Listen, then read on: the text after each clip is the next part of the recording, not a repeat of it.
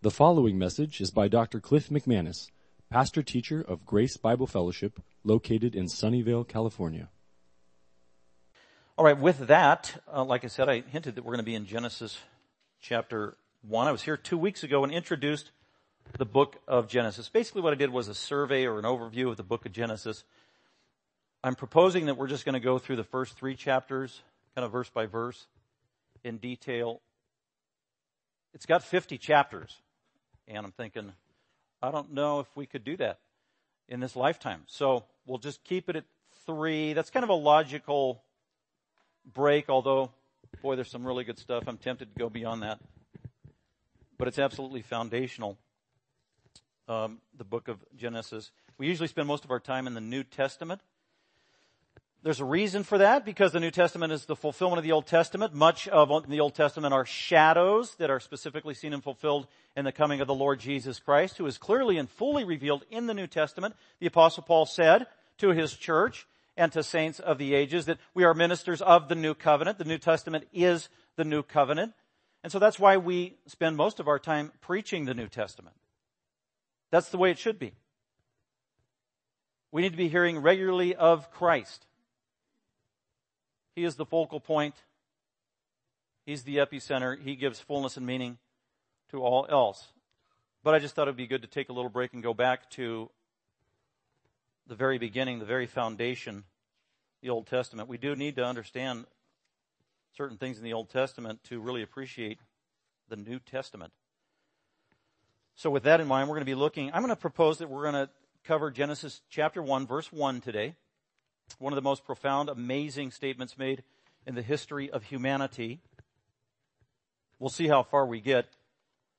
I want to do that by answering 4 basic questions. They're listed in the outline if you have your outline there. All of those questions are answered specifically by this verse. Genesis 1 through 3, the reason I want to cover it is because it's foundational to so many very important things. And I covered a little bit about that last week.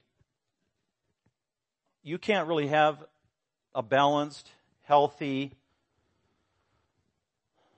complete Christian worldview or a biblical worldview without a thorough understanding of Genesis 1 through 3. It's just impossible. So that was one of the reasons why I landed, after months of thinking, praying, and considerations, landed on Genesis 1 through 3. Rarely do people preach on Genesis 1 through 3, at least from what I could see and understand in my surveys of local churches and the church abroad. Like I said, it's foundational to a Christian worldview. Very important. So we need to establish a solid Christian worldview, whatever that means, if you don't know what a world view is. But I would propose that you can't even understand the New Testament fully or completely unless you know the Old Testament, unless you know Genesis, and especially if you need to know the Genesis 1 through 11, these foundational issues, because you're not able to fully appreciate all the truth in the New Testament. There's a lot of reasons for that. Many times the writers of the New Testament, they just assume, they allude to and quote and refer to the Old Testament many times, including the book of Genesis, and they just assume that their audience, their readers, they understand and have a foundation of the book of Genesis in the Old Testament. So you can't, if you're a Christian and you want to grow in the Lord and you understand the New Testament, you need to understand the Old Testament. You need to understand the book of Genesis. So that's one of the reasons why we're looking at it as well.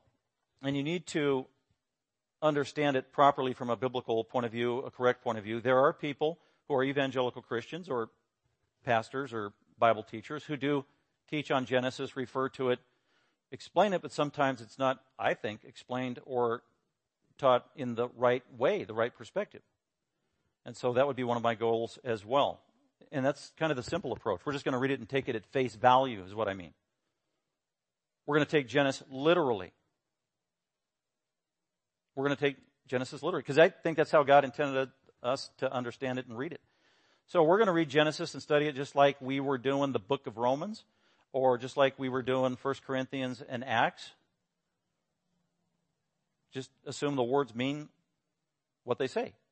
Now, that actually puts us in the minority because there are many who would want to put kind of a metaphorical, allegorical twist on everything, particularly things in Genesis chapter 1 and Genesis 1 through 3. We're not going to do that. It's just going to be a straightforward forward approach. I said last week we're not going to spend a whole lot of time confounding or taking to task other views of origins and cosmologies in the world, evolution, all that. I'm not going to spend my time combating that. We're just going to focus on the text. That's why we're going to go verse by verse. So in my study, I'm studying the Hebrew. I'm studying the words, the grammar, the syntax, the context very carefully. Because I believe that God is communicating truth, face value, through the text that He has given. So again, that will be our approach. For some of you, as we go through Genesis chapter 1, 1 through 3,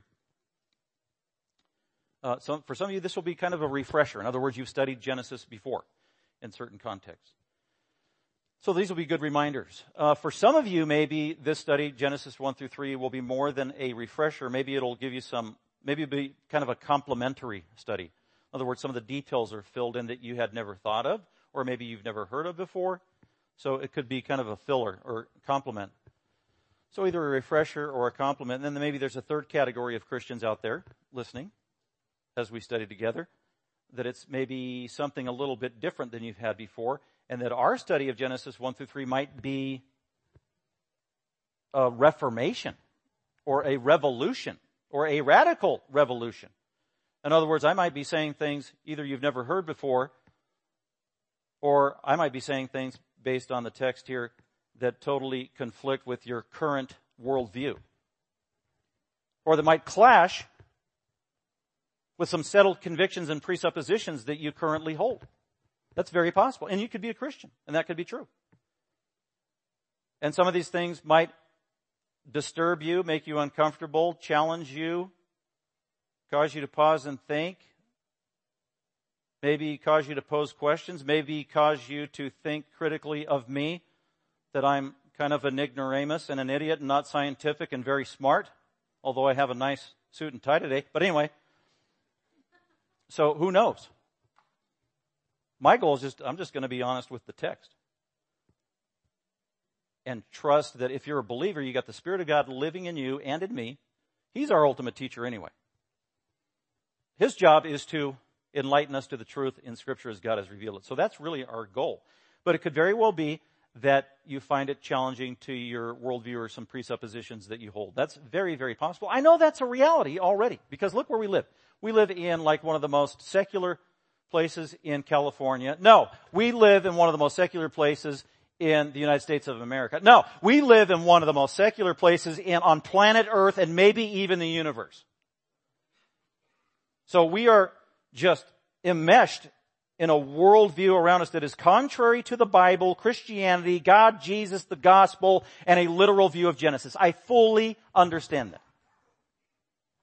And some of you may be byproducts of a very secular education. Great institutions of study for whatever it is. Maybe you went and got a business degree or accounting degree, engineering degree, whatever, at some university. Had great study, learned math. That's wonderful. Whether it's, and locally around here, we got Stanford, all these prestigious schools and universities. Stanford, Berkeley. Some of you have come from abroad to other great universities, MIT, et cetera, and on it goes. Well, those schools that I just mentioned in university, UCLA, USC, I could go on. Those institutions of higher learning, they don't have a Christian worldview or a biblical worldview at all. Their presuppositions in worldview is totally in contrast to the Bible, Christianity, and the basics of the book of Genesis. So if you went to one of those institutions, studied there for 4 years, the contrary of what Genesis 1 teaches was around you at all times for the most part. And who knows if it leaked into your DNA. And the residue is that you've got presuppositions, some of which you know, some of which you don't even know about, that are contrary to what the Bible says. These are the kind of things that might get exposed during our study together. But that's okay. That is good, because we want to be washed in the Word of God, all of us, because we want God to continue to change us and change our thinking and morph our thinking more and more in conformity with truth. That is God's job. That's the Holy Spirit's job. That's what we want God to do. None of us have arrived. So we want to be subjected to that, and we want to be able to view reality for what it actually is as God has defined it. The only way we're going to do that is by looking to God's Word in Scripture. So that's just a little precursor, just so you're aware as we go through. In other words, don't be afraid to ask me questions or say, Pastor Cliff, you said this, and yet when I was taught about the second law of thermodynamics, my professor said this, blah, blah, blah, blah, blah, blah. That's fine. Love to have that discussion. So we welcome that interchange. We want to study with integrity, honestly, together. We all want to learn together. That is the goal. Today, we're just going to look at the first verse. Said that. Chapter 1, verse 1. In the beginning, God created the heavens and the earth. That is so amazing, this verse. In the beginning, God created the heavens and the earth. It is so simple and yet so profound. Now, if you were a Jew from the time of Moses' day, 1400 BC, all for 1400 years up until the time of Christ, in the days of the time of Christ, you were a Jew, you probably had Genesis 1:1 memorized. And probably much of Genesis memorized. And if you were a Jew all throughout history up until even today, Genesis 1:1 is very familiar to any Jew who is at all familiar with the Torah or the Law of Moses or the Old Testament Bible in the book of Genesis. Genesis 1:1. So that's what we're going to look at today. It was, as I said last week, written by Moses, 1400 BC, when he was between 80 years old and 120 years old. Probably written during their wanderings there in the desert before they entered the promised land. God revealed himself to Moses face to face, and at times God told Moses, write this down. And Moses obeyed, and he did. And Moses has given us this book, Genesis 1:1. Moses probably wrote it in Hebrew, some form of Hebrew. That's God's language. That's how it's been preserved. So here's what Genesis 1:1 may have sounded like in the days of Moses. Bereshit bara Elohim et hashamayim ve'et haaretz. That's Genesis 1:1 in Hebrew. And so that's what we're going to look at right now. So let's go into some details, and we're going to answer those 4 questions, starting with number 1, and that is when. Before I get into the details of looking at the particulars of this verse, just a couple of statements about this verse overall from kind of a macro point of view. First of all, this sentence that I just read is a complete grammatical thought structure on its own, making an independent and complete assertion. So it's a complete sentence. It's an independent sentence. It's an absolute sentence. I'm talking from a Hebrew point of view, a grammatical point of view. So it should be understood and taught accordingly. So that's what we're going to do. In other words, it's not an independent clause. In the beginning, God. So this was written in Hebrew, but at some point in the 1600s, some translators decided to translate Genesis 1:1 into English. And we ended up with the King James Bible in the 1600s, about 1611. And the King James authors translated it this way. In the beginning, God created the heavens and the earth. You know what? They did a fantastic job. They were amazing Hebrew scholars, because that's exactly the way it should be translated. Did you know that today there are English translations that have tweaked it? And here's their translation. Quote, when God began to create I'm glad some of you are laughing, because it is a joke. But anyway, these are Hebrew scholars. Why do they do that? Well, there's no justification grammatically or syntactically to do that. They argue their case, but it's illegitimate. That's why every English translation that we're familiar with, 5 most popular ones, all say the same thing. In the beginning, God created the heavens and the earth. Independent, absolute, complete statement. That's the way it should be. But more and more modern day translations are coming out, beginning the Bible by saying, when God began to create. Why do they do that? Well, they say that it's not, verse 1 is not an independent, absolute statement that stands on its own. It's actually a dependent clause. It's a relative clause. It doesn't have completeness in and of its own. As a matter of fact, it is dependent upon the meaning of verse 3 to complete its meaning, they would say. And then verse 2 is kind of a parenthesis in between. But actually, that's just not correct. In terms of the Hebrew grammar, it's not correct. It's totally illegitimate. And the reason why are they doing that? Because they just want to get rid of the absolute beginning of all time. for whatever reason. That maybe they hold to a secular view of origins and creation. Maybe they hold to some form of evolutionary theory. But that's why they do it. That's what motivates them. And so if you ever see that, when God began to create, that's totally illegitimate. It shouldn't be translated that way. So I need to say that up front because more and more these English translations are coming out and saying that. And then they try to argue their case. And then they throw in a few Hebrew words to confuse you if you don't know Hebrew. It's always convincing if you don't know Hebrew and somebody starts arguing with Hebrew phrases, right? You get a little intimidated. Whoa, I guess it must be true because I don't know Hebrew and he's quoting Hebrew verbs and phrases. Don't be intimidated by that. This verse has stood the test of time. This is the best translation. In the beginning, God created the heavens and the earth, and it is an absolute independent, self-sufficient, standing alone statement. Although it is elaborated on throughout the rest of the chapter, more details are given and flow from it. That's true.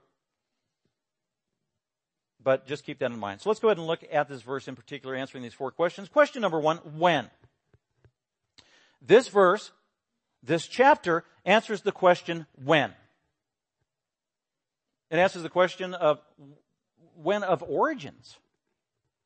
When did all things come to be? A synonym for that is, how long has the earth been around? How long has the solar system been around? How long has humanity been around? How long have animals been around?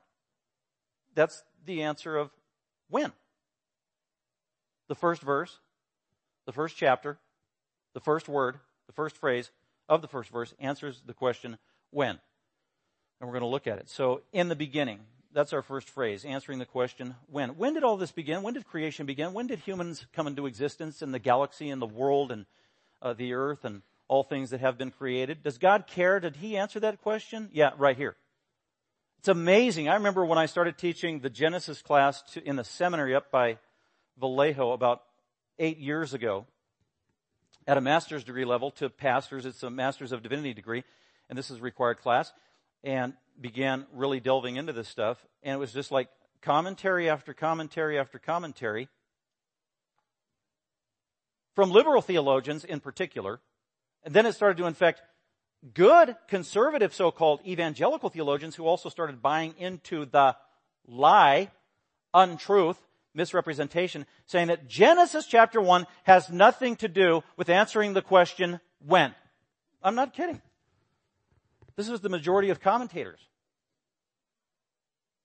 And if I mention names, some of them will be familiar to you. And you say, well, I like that theologian. I like that pastor. I like that Bible teacher. And I say, well, I do too.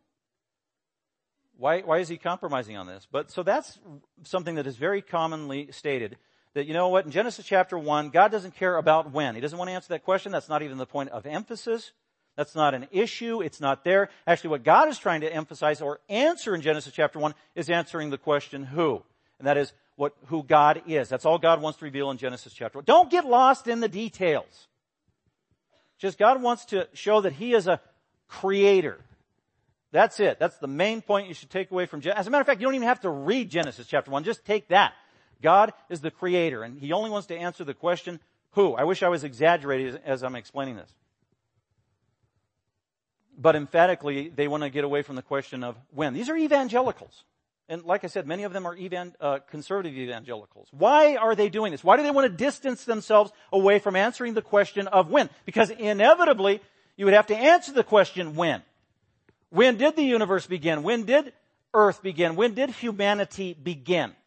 Then if you answer that question with any kind of specifics, then you are now engaged in an intramural debate with fellow Christians. Not only that, you are now engaged in a debate at the academic realm with other scholars and professors of science in cosmology and origins who have answers to the question of when. And their answer, as of today, to when is, well, we know that the galaxy or the universe came into existence 14.5 billion years ago. And the earth came into existence about 4.5 billion years ago. And humans came into existence anywhere from 50 to 250 million years ago. So that's their answer. And so there are some evangelical Christians who, oh boy, that's intimidating. They're scientists. They're smart. They know all the details, and all I've got is this old archaic Bible to go on. And so I don't want to look silly, I don't want to look foolish, I don't want to look uneducated. Therefore, I guess I've got to accommodate their views and kind of mix it in with my own. And then that's how we get theistic evolution or other kinds of theories, or people saying, yeah, I believe in the Bible, but I also believe in the Big Bang and that everything came into existence 14 billion years ago. And after all, answering the question as a Christian of when all things began really isn't important. What really matters is who in Genesis chapter 1. And Moses wrote this, or whoever wrote it, to emphasize who God is. He's great, He's creator, He's loving, He's sovereign, He's providential. He puts us in awe, we worship Him. That's it, that's all we need to know. So Genesis chapter 1 flies in the face of that theory.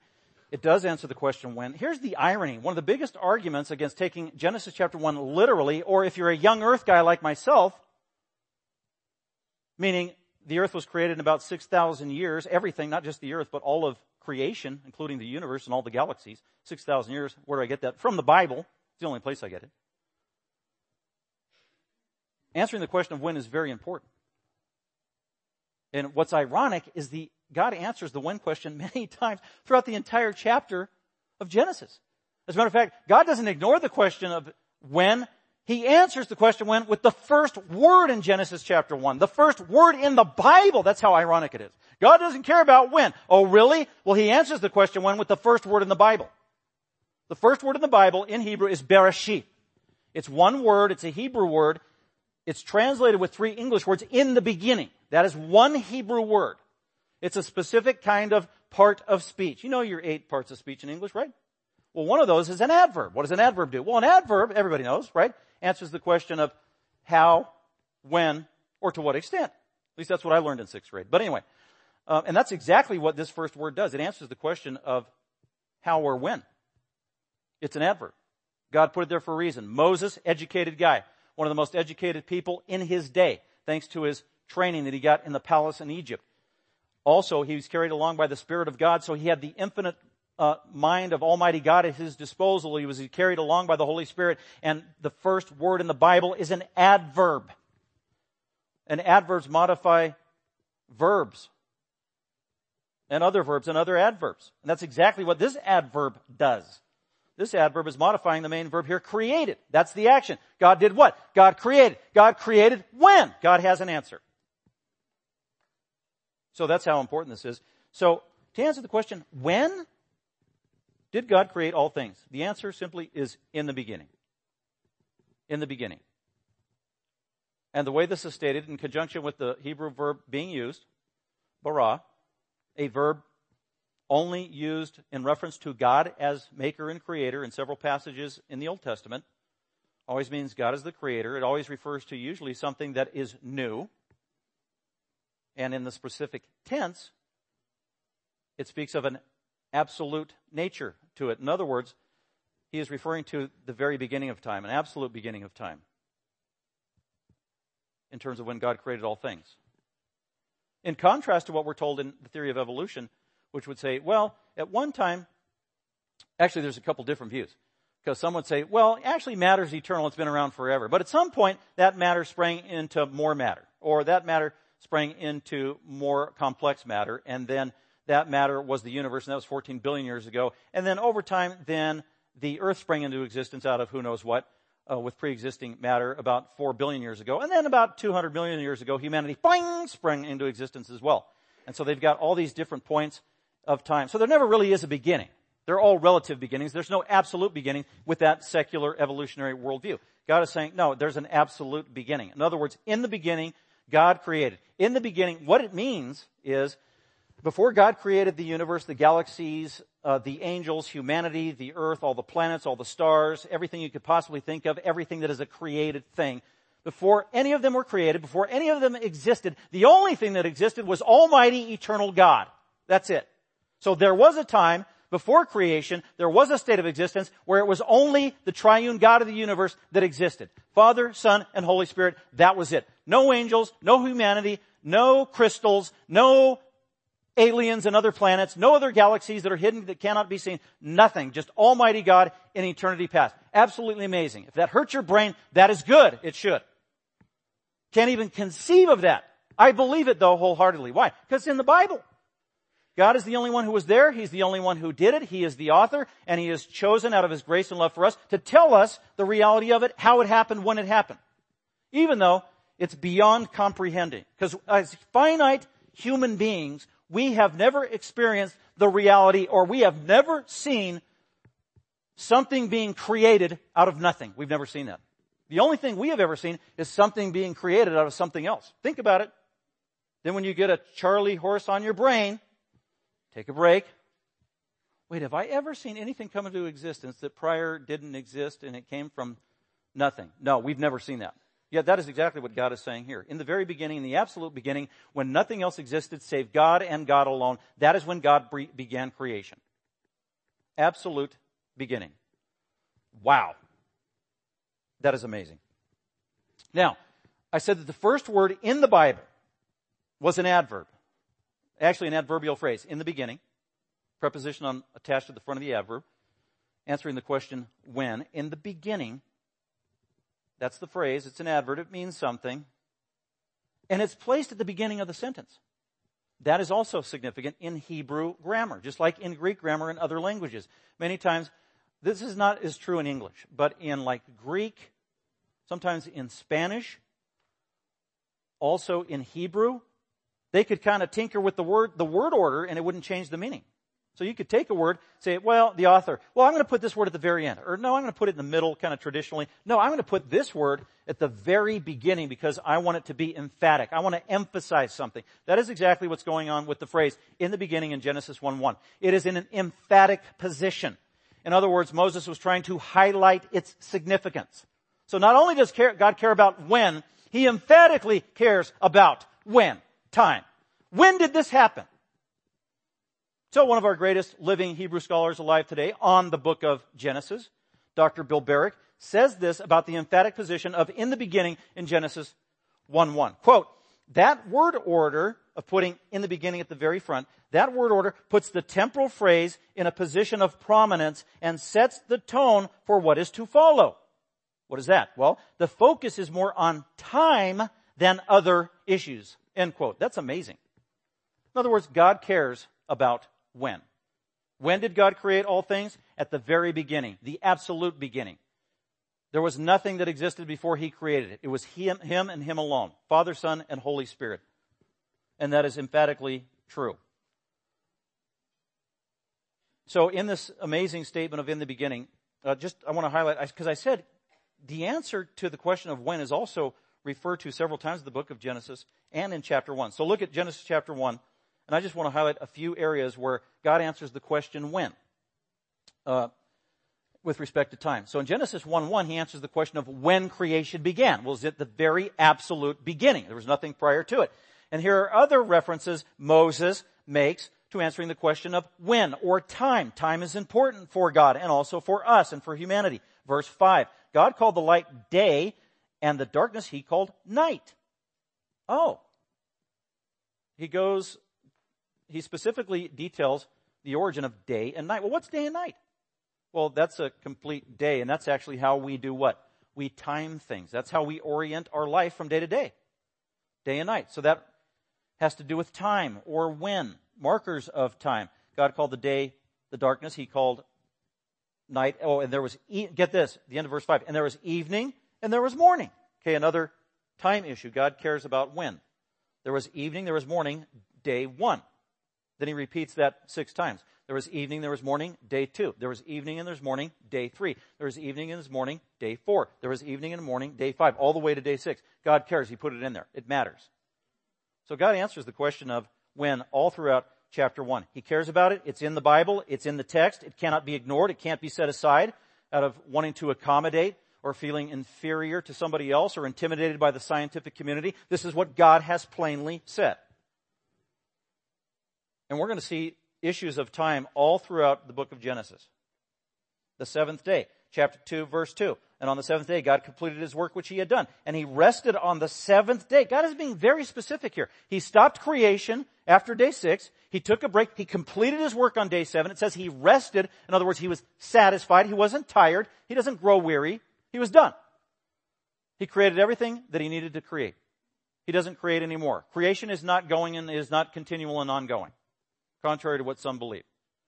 Creation was totally completed after day 6. God is resting on day 7. By the 7th day, God completed his work which he had done, and he rested on the 7th day from all of his work. Verse 3, then God blessed the 7th day and hallowed it, or sanctified it, because in it he rested from all of his work which God had created and made. What does it mean that he blessed it and sanctified it and hallowed it? Because God is knowing, God is thinking, the culmination of my creation is going to be humanity, man and woman. And everything in creation, for the most part, is done for the sake of humanity, man and woman. Really. God created time for the sake of humanity. Time would be a blessing for humanity. Time would be a tool for humans. God did not create humans for time. God created time for humanity. Just even saying that is radical. God made time. God created time. Prior to Genesis 1:1, there was no time as we know it. There was only eternity in the existence of Almighty God. Absolutely mind-boggling. Those of you who are philosophy majors probably delve into that, this whole theory and philosophy of time. Well, the Bible addresses it.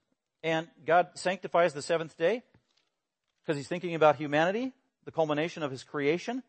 He's going to formalize that in the days of Moses, when he sets aside one day for a time of rest and worshiping God. And then that has stayed intact ever since then to this day in 2018, where we have 7 days a week all around the world. And we orient our lives accordingly because God cares about his creation. God cares about humanity. God cares about time.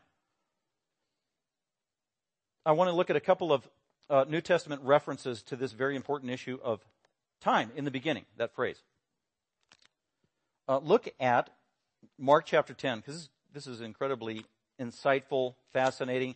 Jesus makes a public statement that's short, somewhat cryptic, yet incredibly profound and has ramifications even for many issues going on in our day, and I want to point some of those out.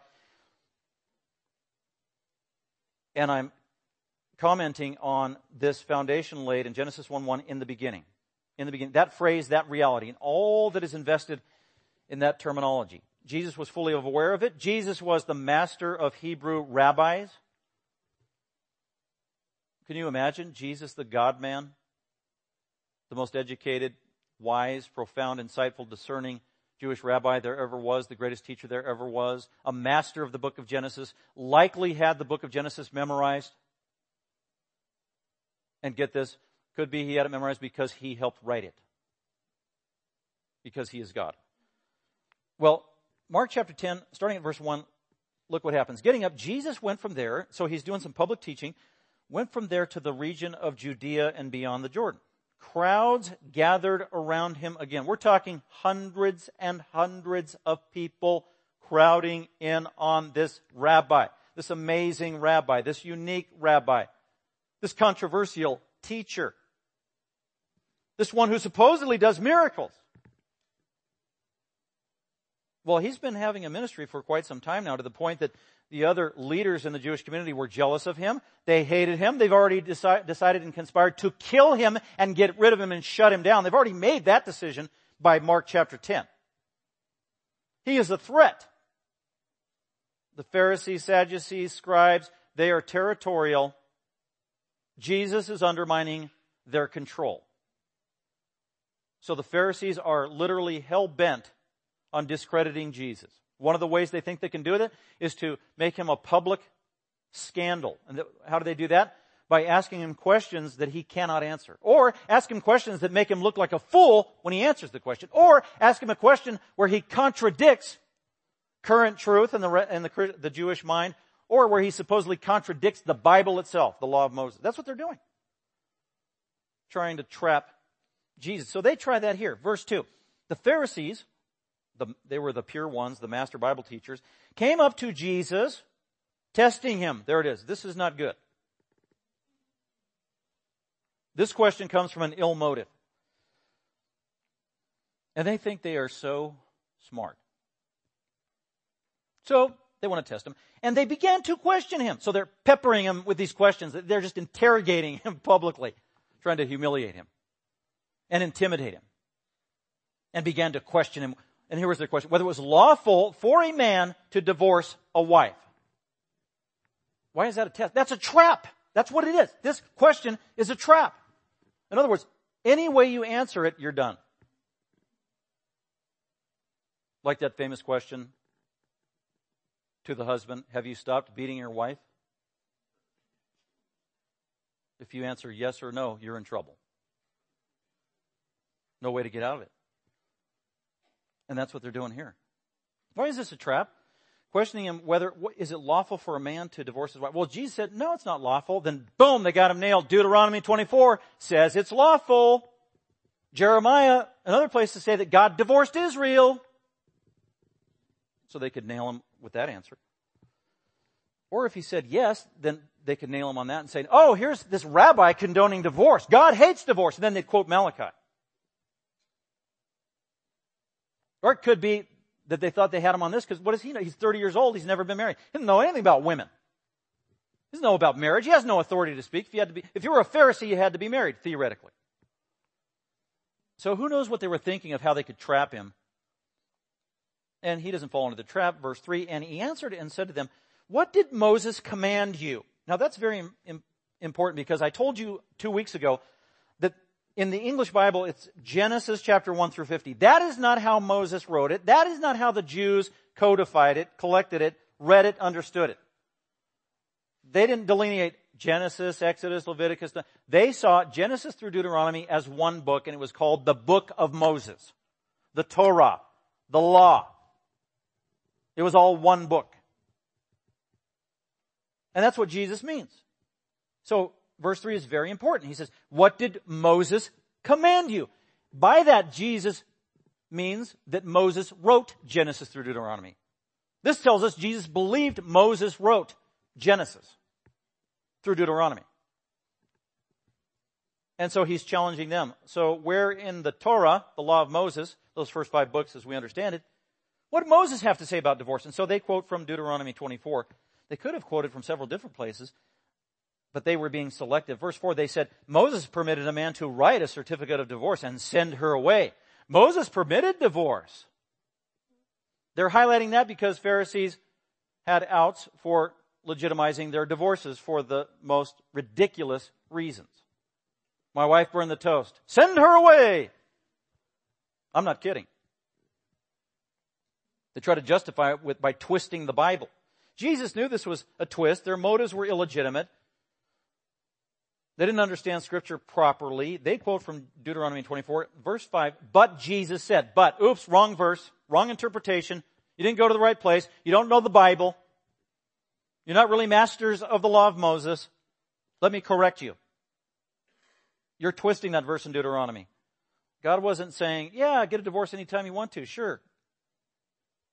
Because of your hardness of heart, because humans are sinful, because humans are wicked and evil and self-serving and self-centered, God knew that it was very likely when two sinners got married at some point, inevitably, eventually, there would be so much disunity that the marriage would just collapse. And God allowed an out in terms of divorce. So there were conditions of divorce that God gave in the Mosaic covenant. Because you could have one is a believer, one's a false believer, deceptive. Or one committed adultery and then deserved the death penalty. Divorce was legitimate then. But the reason God allowed divorce was because the sinfulness of man. That was not God's ideal. God's ideal clearly is in Genesis chapter 2. For this cause, for this reason, after God created Adam and Eve, that the man shall leave his father and mother, shall be joined to, cleave to his wife, and the two shall become one. Permanently, forever. And what God has brought together, let no man put asunder. Let no man separate. Let no man divorce. That's God's ideal. And that is what Jesus was asking. What did Moses say about divorce? In other words, what did Moses say was God's ideal about a godly marriage? And Jesus was thinking Genesis 1 and 2, before sin, before the fall, before Satan. Because it can still be kept intact, the ideal standard of marriage. Well, they didn't quote from Genesis 1 and 2, but Jesus does. He says, well, you're talking about sin and accommodating sin. But, in contrast, verse 6, but from the beginning of creation, God made them male and female. That is the ideal. That is God's standard. When you want to talk about a biblical view of marriage, if you're talking about divorce, what you're really talking about is marriage. And if you're a believer and you believe in the Bible, if you're going to talk about marriage, then you need to talk about what Scripture has to say and get God's point of view about the ideal conditions of marriage. That's where you start. That's the starting point. What is God created marriage? How did He define it? What was His design? How did He intend it to function? That's where you start. Not with the out of the exception in divorce. So Jesus is saying you got to have the right perspective. And the way you do that is you go back to the very beginning. And these phrases I want you to look at. Verse 6. But from the beginning of creation, God made them male and female. Okay, the quote from verse 6. Jesus is quoting from the book of Genesis. And we saw that in verse 3, Jesus said, what did Moses command you? What did Moses write? And then Jesus gives the answer in verse 6. Well, here's what Moses commanded, because here's what Moses wrote. In Genesis chapter 1. Moses wrote Genesis chapter 1, and in that chapter, he said, God made them male and female. And that is exactly what Genesis chapter 1 verses 26 and 27 says. On the sixth day, when God decided to create humanity, this is the phrase that Moses used. This is what God said. And God created Adam and Eve, or He created male and female. So here Jesus is quoting Genesis chapter 1. Notice that He says, from the beginning of creation. At the beginning of creation, in the absolute beginning of creation, God created the first two human beings. That is contrary to a secular evolutionary worldview with respect to time and the origins of humanity, the earth, and the galaxies. What do I mean? Well, if you ask them, when did all things begin? Well, could be that all things are eternal. Matter could be eternal, as Stephen Hawking used to believe. Or maybe it did spontaneously come into existence. And that happened with the galaxies 14 billion years ago. So this is their chronology, or their spreadsheet, of how things came into existence. 14 billion years ago, the galaxies came into existence. 4.5 billion years ago, the earth came into existence. 200 million years ago, humans came into existence. So the difference between 200 million years ago and 14 billion. See that chasm, how wide of a gap of time that is? Contrary to what Jesus said. Jesus said, from the beginning of creation. So that scale that I just showed you that secular humanism believes in, or evolutionary theory, they don't believe that humans were created in the beginning. Humans are an afterthought. Humans are Johnny and Janny come lately. They were not around 14 billion years ago or 4 billion years ago. They're recent. 200 million years ago. And Jesus says in verse 6, no, from the beginning of creation. See, Jesus, He believes in time. He cares about time. He knows what Genesis 1:1 is. He takes Genesis 1:1 literally. He understands the adverbial clause, which is the first word in his Hebrew Bible, in the beginning. In the beginning. The absolute beginning. That's when God created all things. And He did it in 6 days. And humans were created on day 6, a literal day. And the heavens and the earth, the sun, moon, and stars were created in the first 3 and 4 days. But it was all in the same week of time. And that's why Jesus could say, from the beginning of creation. During that creation week, all things were created at the same time in that same creation week. Humanity was created at the same time as the sun, moon, and stars. From the beginning. That's contrary to your typical secular worldview. Well, was Jesus wrong? Well, they'd say, of course He was. How arrogant, how blasphemous, how damning. To just flippantly say, well, Jesus was wrong, if there was a Jesus. Jesus was ignorant. Jesus was only going with the science that He knew in His day. So we can't fault Him. No, Jesus was Almighty, infinite God, who is the creator of the universe and also its judge, the judge of every human soul. He knows. He is infinite. And so He said, Adam and Eve were created from the very beginning, at the very beginning. And then He quotes from chapter 1. Then look at verse 7. For this reason, a man shall leave his father and mother. Now He's quoting chapter 2 of Genesis. For this reason, here's the purpose of marriage. Here's how God started marriage. For this reason, a man shall leave his father and mother, and the man and the two, that's what marriage is. That's God's definition of marriage, not polygamy or bigamy or anything else. The two. He said, a man, singular masculine, and a woman. And the two shall become one flesh. That's God's definition of marriage. So they are no longer two, but one flesh. And another thing Jesus does, he just quotes Genesis chapter 1 and Genesis chapter 2 as though they are absolutely complementary. They belong together. It's one unit. It's one story. They are not contradictory. That's another criticism of the Bible, Genesis and Genesis 1 and 2. People attack it saying, well, Genesis chapter 1 totally contradicts chapter 2. No, it doesn't. Why do you say that? Well, the creation accounts are totally different. No, they're not. They're totally complementary. That's how Moses wrote them. Moses was a master literary expert, let alone moved along by the Spirit of God to write it exactly the way it happened, exactly the way God wanted it. Jesus, the greatest master teacher in the history of the universe, knew that, and that's how he communicates it. Genesis 1 and 2 are a perfect complement to one another. And this all happened. Humanity was created in the very beginning. And Jesus is definitely leaning on and dependent upon his understanding, his worldview and presuppositions of a literal face value understanding of Genesis chapter 1 and chapter 2. That is so comforting. Here's a very difficult question. Think about, don't say the answer out loud. Who is smarter than Jesus? No one. Okay, I'll answer it for you. Or who's the smartest person in the history of the world? Jesus. And here was Jesus' understanding of humanity when it came into existence, his view of creation, his view of Moses, Genesis chapter 1 and 2. This is so incredibly comforting. I believe that Moses wrote Genesis. I believe that Genesis chapter 1 is literal. The whole book of Genesis is literal. It is historical. We can take it at face value. This is exactly how it happened. God knows what he's talking about. He was the only one that was there. He clearly revealed it to Moses. He was inspired. It is without error. It is authoritative. This is reality. God defined it for us. He loves us. He cares for us. He wants to know what reality is. He wants to answer these specific questions that tug at the heart of humanity. That's what I believe. Well, it's kind of crazy. It comes across as somewhat not very scientific. Yeah, that's true, at least in today's scientific world. So this week I was watching some Bill Maher YouTube videos. Uh-oh. You got to plug your ears sometimes. Or if you get a good one, they bleep, bleep, bleep, bleep, bleep. Sometimes they bleep it out so much you don't know what he's saying.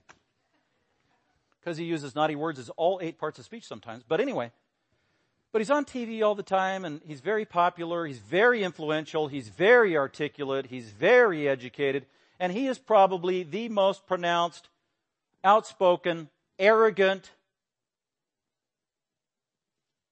atheist in popular culture today, especially in America. He's on all the time. Number 1 bestseller. And so I was watching, and he just likes to harp on Christians all the time. He's written books to bash Christians. Think they're idiotic. And so inevitably on his panel, he has guests all the time.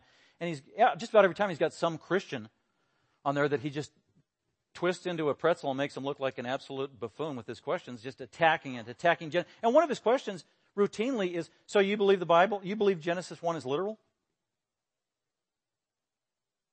And what's so frustrating is, at least the videos I was watching, most of the so-called Christians on his panel, who are supposed to be educated authorities on the Bible and Christianity, just everyone that I saw, so you don't believe in Genesis 1 literally, do you? And they all said, well, no, of course not. But that shouldn't surprise you. That's a common answer from Christians. Because it's not the academic thing to do. It's not the educated thing to do. It's not the scientific thing to do. And so just one after the other, they say, no, of course not. That's silly. That's unscientific. And then he makes his case that it's not scientific to believe it literally and to believe that the whole world was created in 6 days. That's absolutely impossible. And that the snake talked and God made Adam out of a pile of dirt and the first woman out of a rib. That's a joke. Ha, ha, ha. And the whole panel's laughing. The whole crowd's getting into it, roaring. Ha, ha, ha. Those Christians, they're idiots, those fundamentalist Christians. And I'm sitting watching the video thinking, well, I believe that. And there's only one reason I believe it is because I read it in the Bible. And God revealed it to me. Now, if I was not a Christian, I probably wouldn't believe it because it would seem absurd and ridiculous. But I believe it by faith. God revealed that truth to me. And if you believe it, God revealed that to you. And God did it through the Holy Spirit, who lives inside of you and allowed you to believe this miracle. This had to be revealed. This kind of information of when all things began, man can't discover that truth. You can't study that truth. You can't find that in archaeological research or historical study. That does not come by intuition either. You can't find that in a science lab through empirical study, answering the question of when creation began, or I should say, when origins began, when the universe began, when humanity began. God had to reveal that for us to know it. That is outside information. That is beyond our scope and ability. And God in His grace revealed that to His people and enables them to believe it by grace through faith. So I'm thinking, okay, well, he says it's a joke. What does he believe? I don't quite know what he believed. Just other than God doesn't exist, and believing this is stupid. And we know the Big Bang is real and it came into existence, all things 14 billion years ago, offers no evidence. Nobody was there. He wasn't there. 14 billion years ago. Really? How do you know that? Can't discover that scientifically. That's not empirical. There's no evidence for it. There's no eyewitnesses for it. That's not science. How ridiculous. These people pass themselves off as scientific, and yet to believe in evolution and that all things came into existence, at least the galaxies 14 billion years ago, and the earth came into existence 4 billion years ago, is not scientific because it's based on very non-scientific presuppositions or premises. For example, in the words of Richard Dawkins, at one point there was nothing. Richard Dawkins, the atheist. There was nothing. And then, guess what? Nothing became everything. Now, how does that happen mathematically or scientifically? Nothing times zero equals everything. Really? That's a scientific equation? That's your science? But really, that's their basis. Or how about this one? So what you're saying, nothing times zero equals everything. So what you're saying is that life comes from non-life. Well, yeah, that is totally unscientific. That is not true. We know that today. Life does not come from non-life. Life can't come from non-life. Life only comes from life. That's what the Bible says. God was in the beginning. He is the author of life, the giver of life, the sustainer of life. He brought life into existence. Couldn't have happened without Him. And to say the contrary is totally unscientific. So those are just two presuppositions that they hold to that are absolutely unscientific. But anyway, Jesus believed this question was important. When did all things come into existence? And He says it all came into existence in the same week at the very beginning by Almighty God, the Creator. Let me close with this. And that is Jesus in the Old Testament. Jesus. Did you know that Jesus is in the book of Genesis? Even though the name Jesus, Yeshua in the Old Testament, is not in the book of Genesis, Jesus is in Genesis several times. But I want to close with this. We'll close with Jesus. This is a good thing to go to lunch on. Matthew, Mark, Luke, John chapter 1. Remember, you're a Jew. John, the apostle, wrote the Gospel of John. John the apostle was a Jew. John the apostle was probably a Galilean Jew, but John the apostle spent much time in Jerusalem. John the apostle was probably educated by his Jewish parents, and he was also educated in the Jewish synagogue. He probably had many verses in Hebrew Old Testament memorized. Genesis was probably one of those. At a minimum, he probably had Genesis chapter 1 or Genesis chapter 1 verse 1 memorized. John the apostle, he was a Jew. And so this verse in Genesis chapter 1 verse 1 is very familiar to all Jews in John's day. Everybody knew Genesis chapter 1. In the beginning, God created the heavens and the earth. That's just basic. It's foundational. It's part of our worldview. Then in 90 AD, John pens this in his gospel. John chapter 1 verse 1.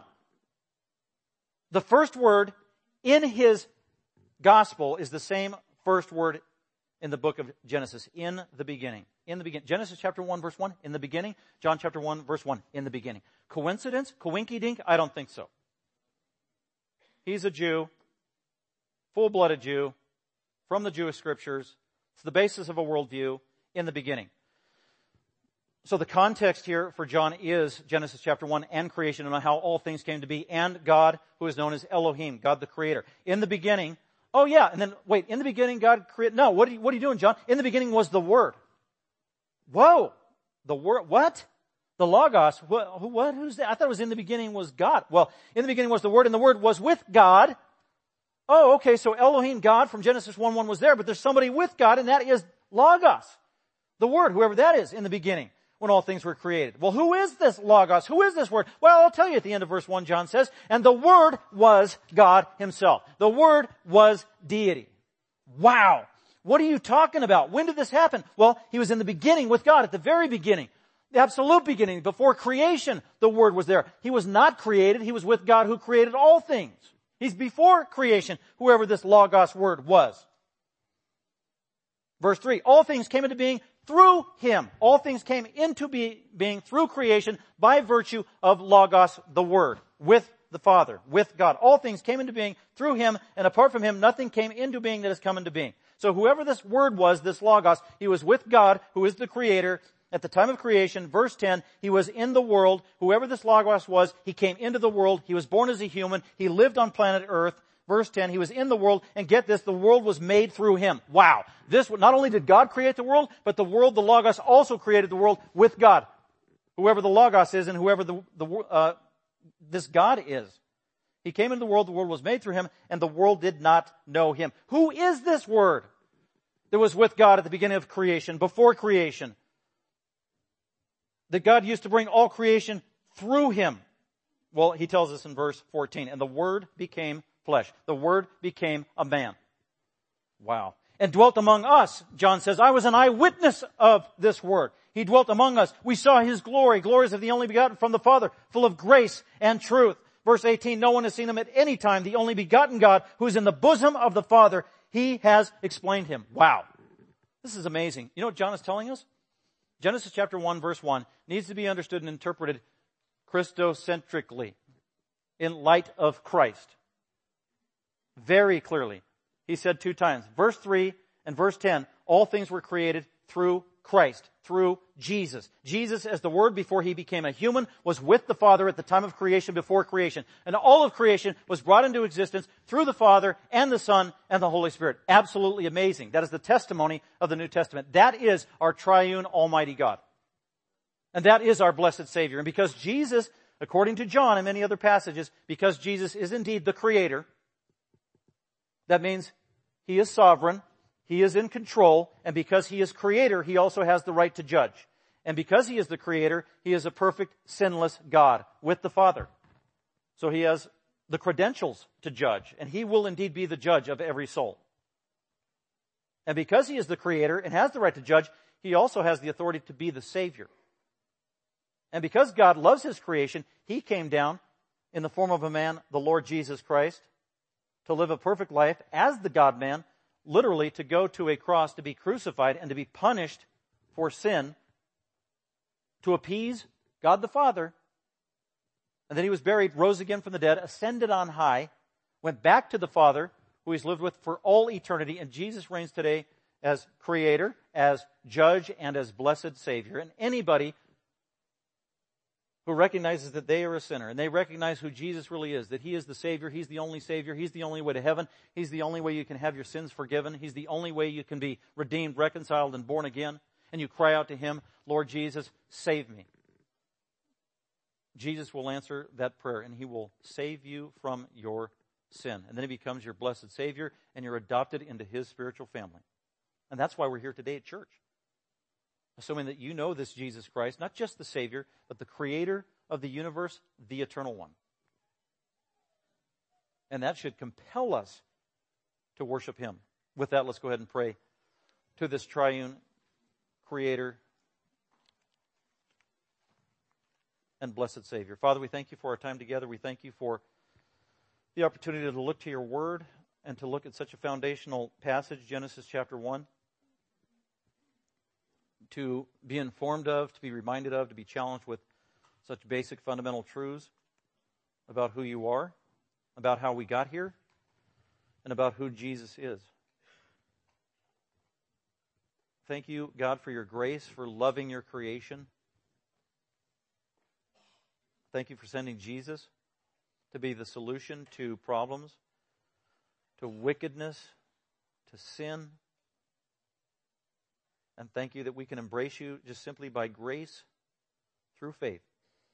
And Your promises, You'll save us, You'll transform us, and adopt us into Your family. We just rejoice in that wonderful, majestic truth and continue to prompt us to share it with others we know who don't know You yet, and that we will keep them in prayer. All for Your glory, we pray in Christ's name.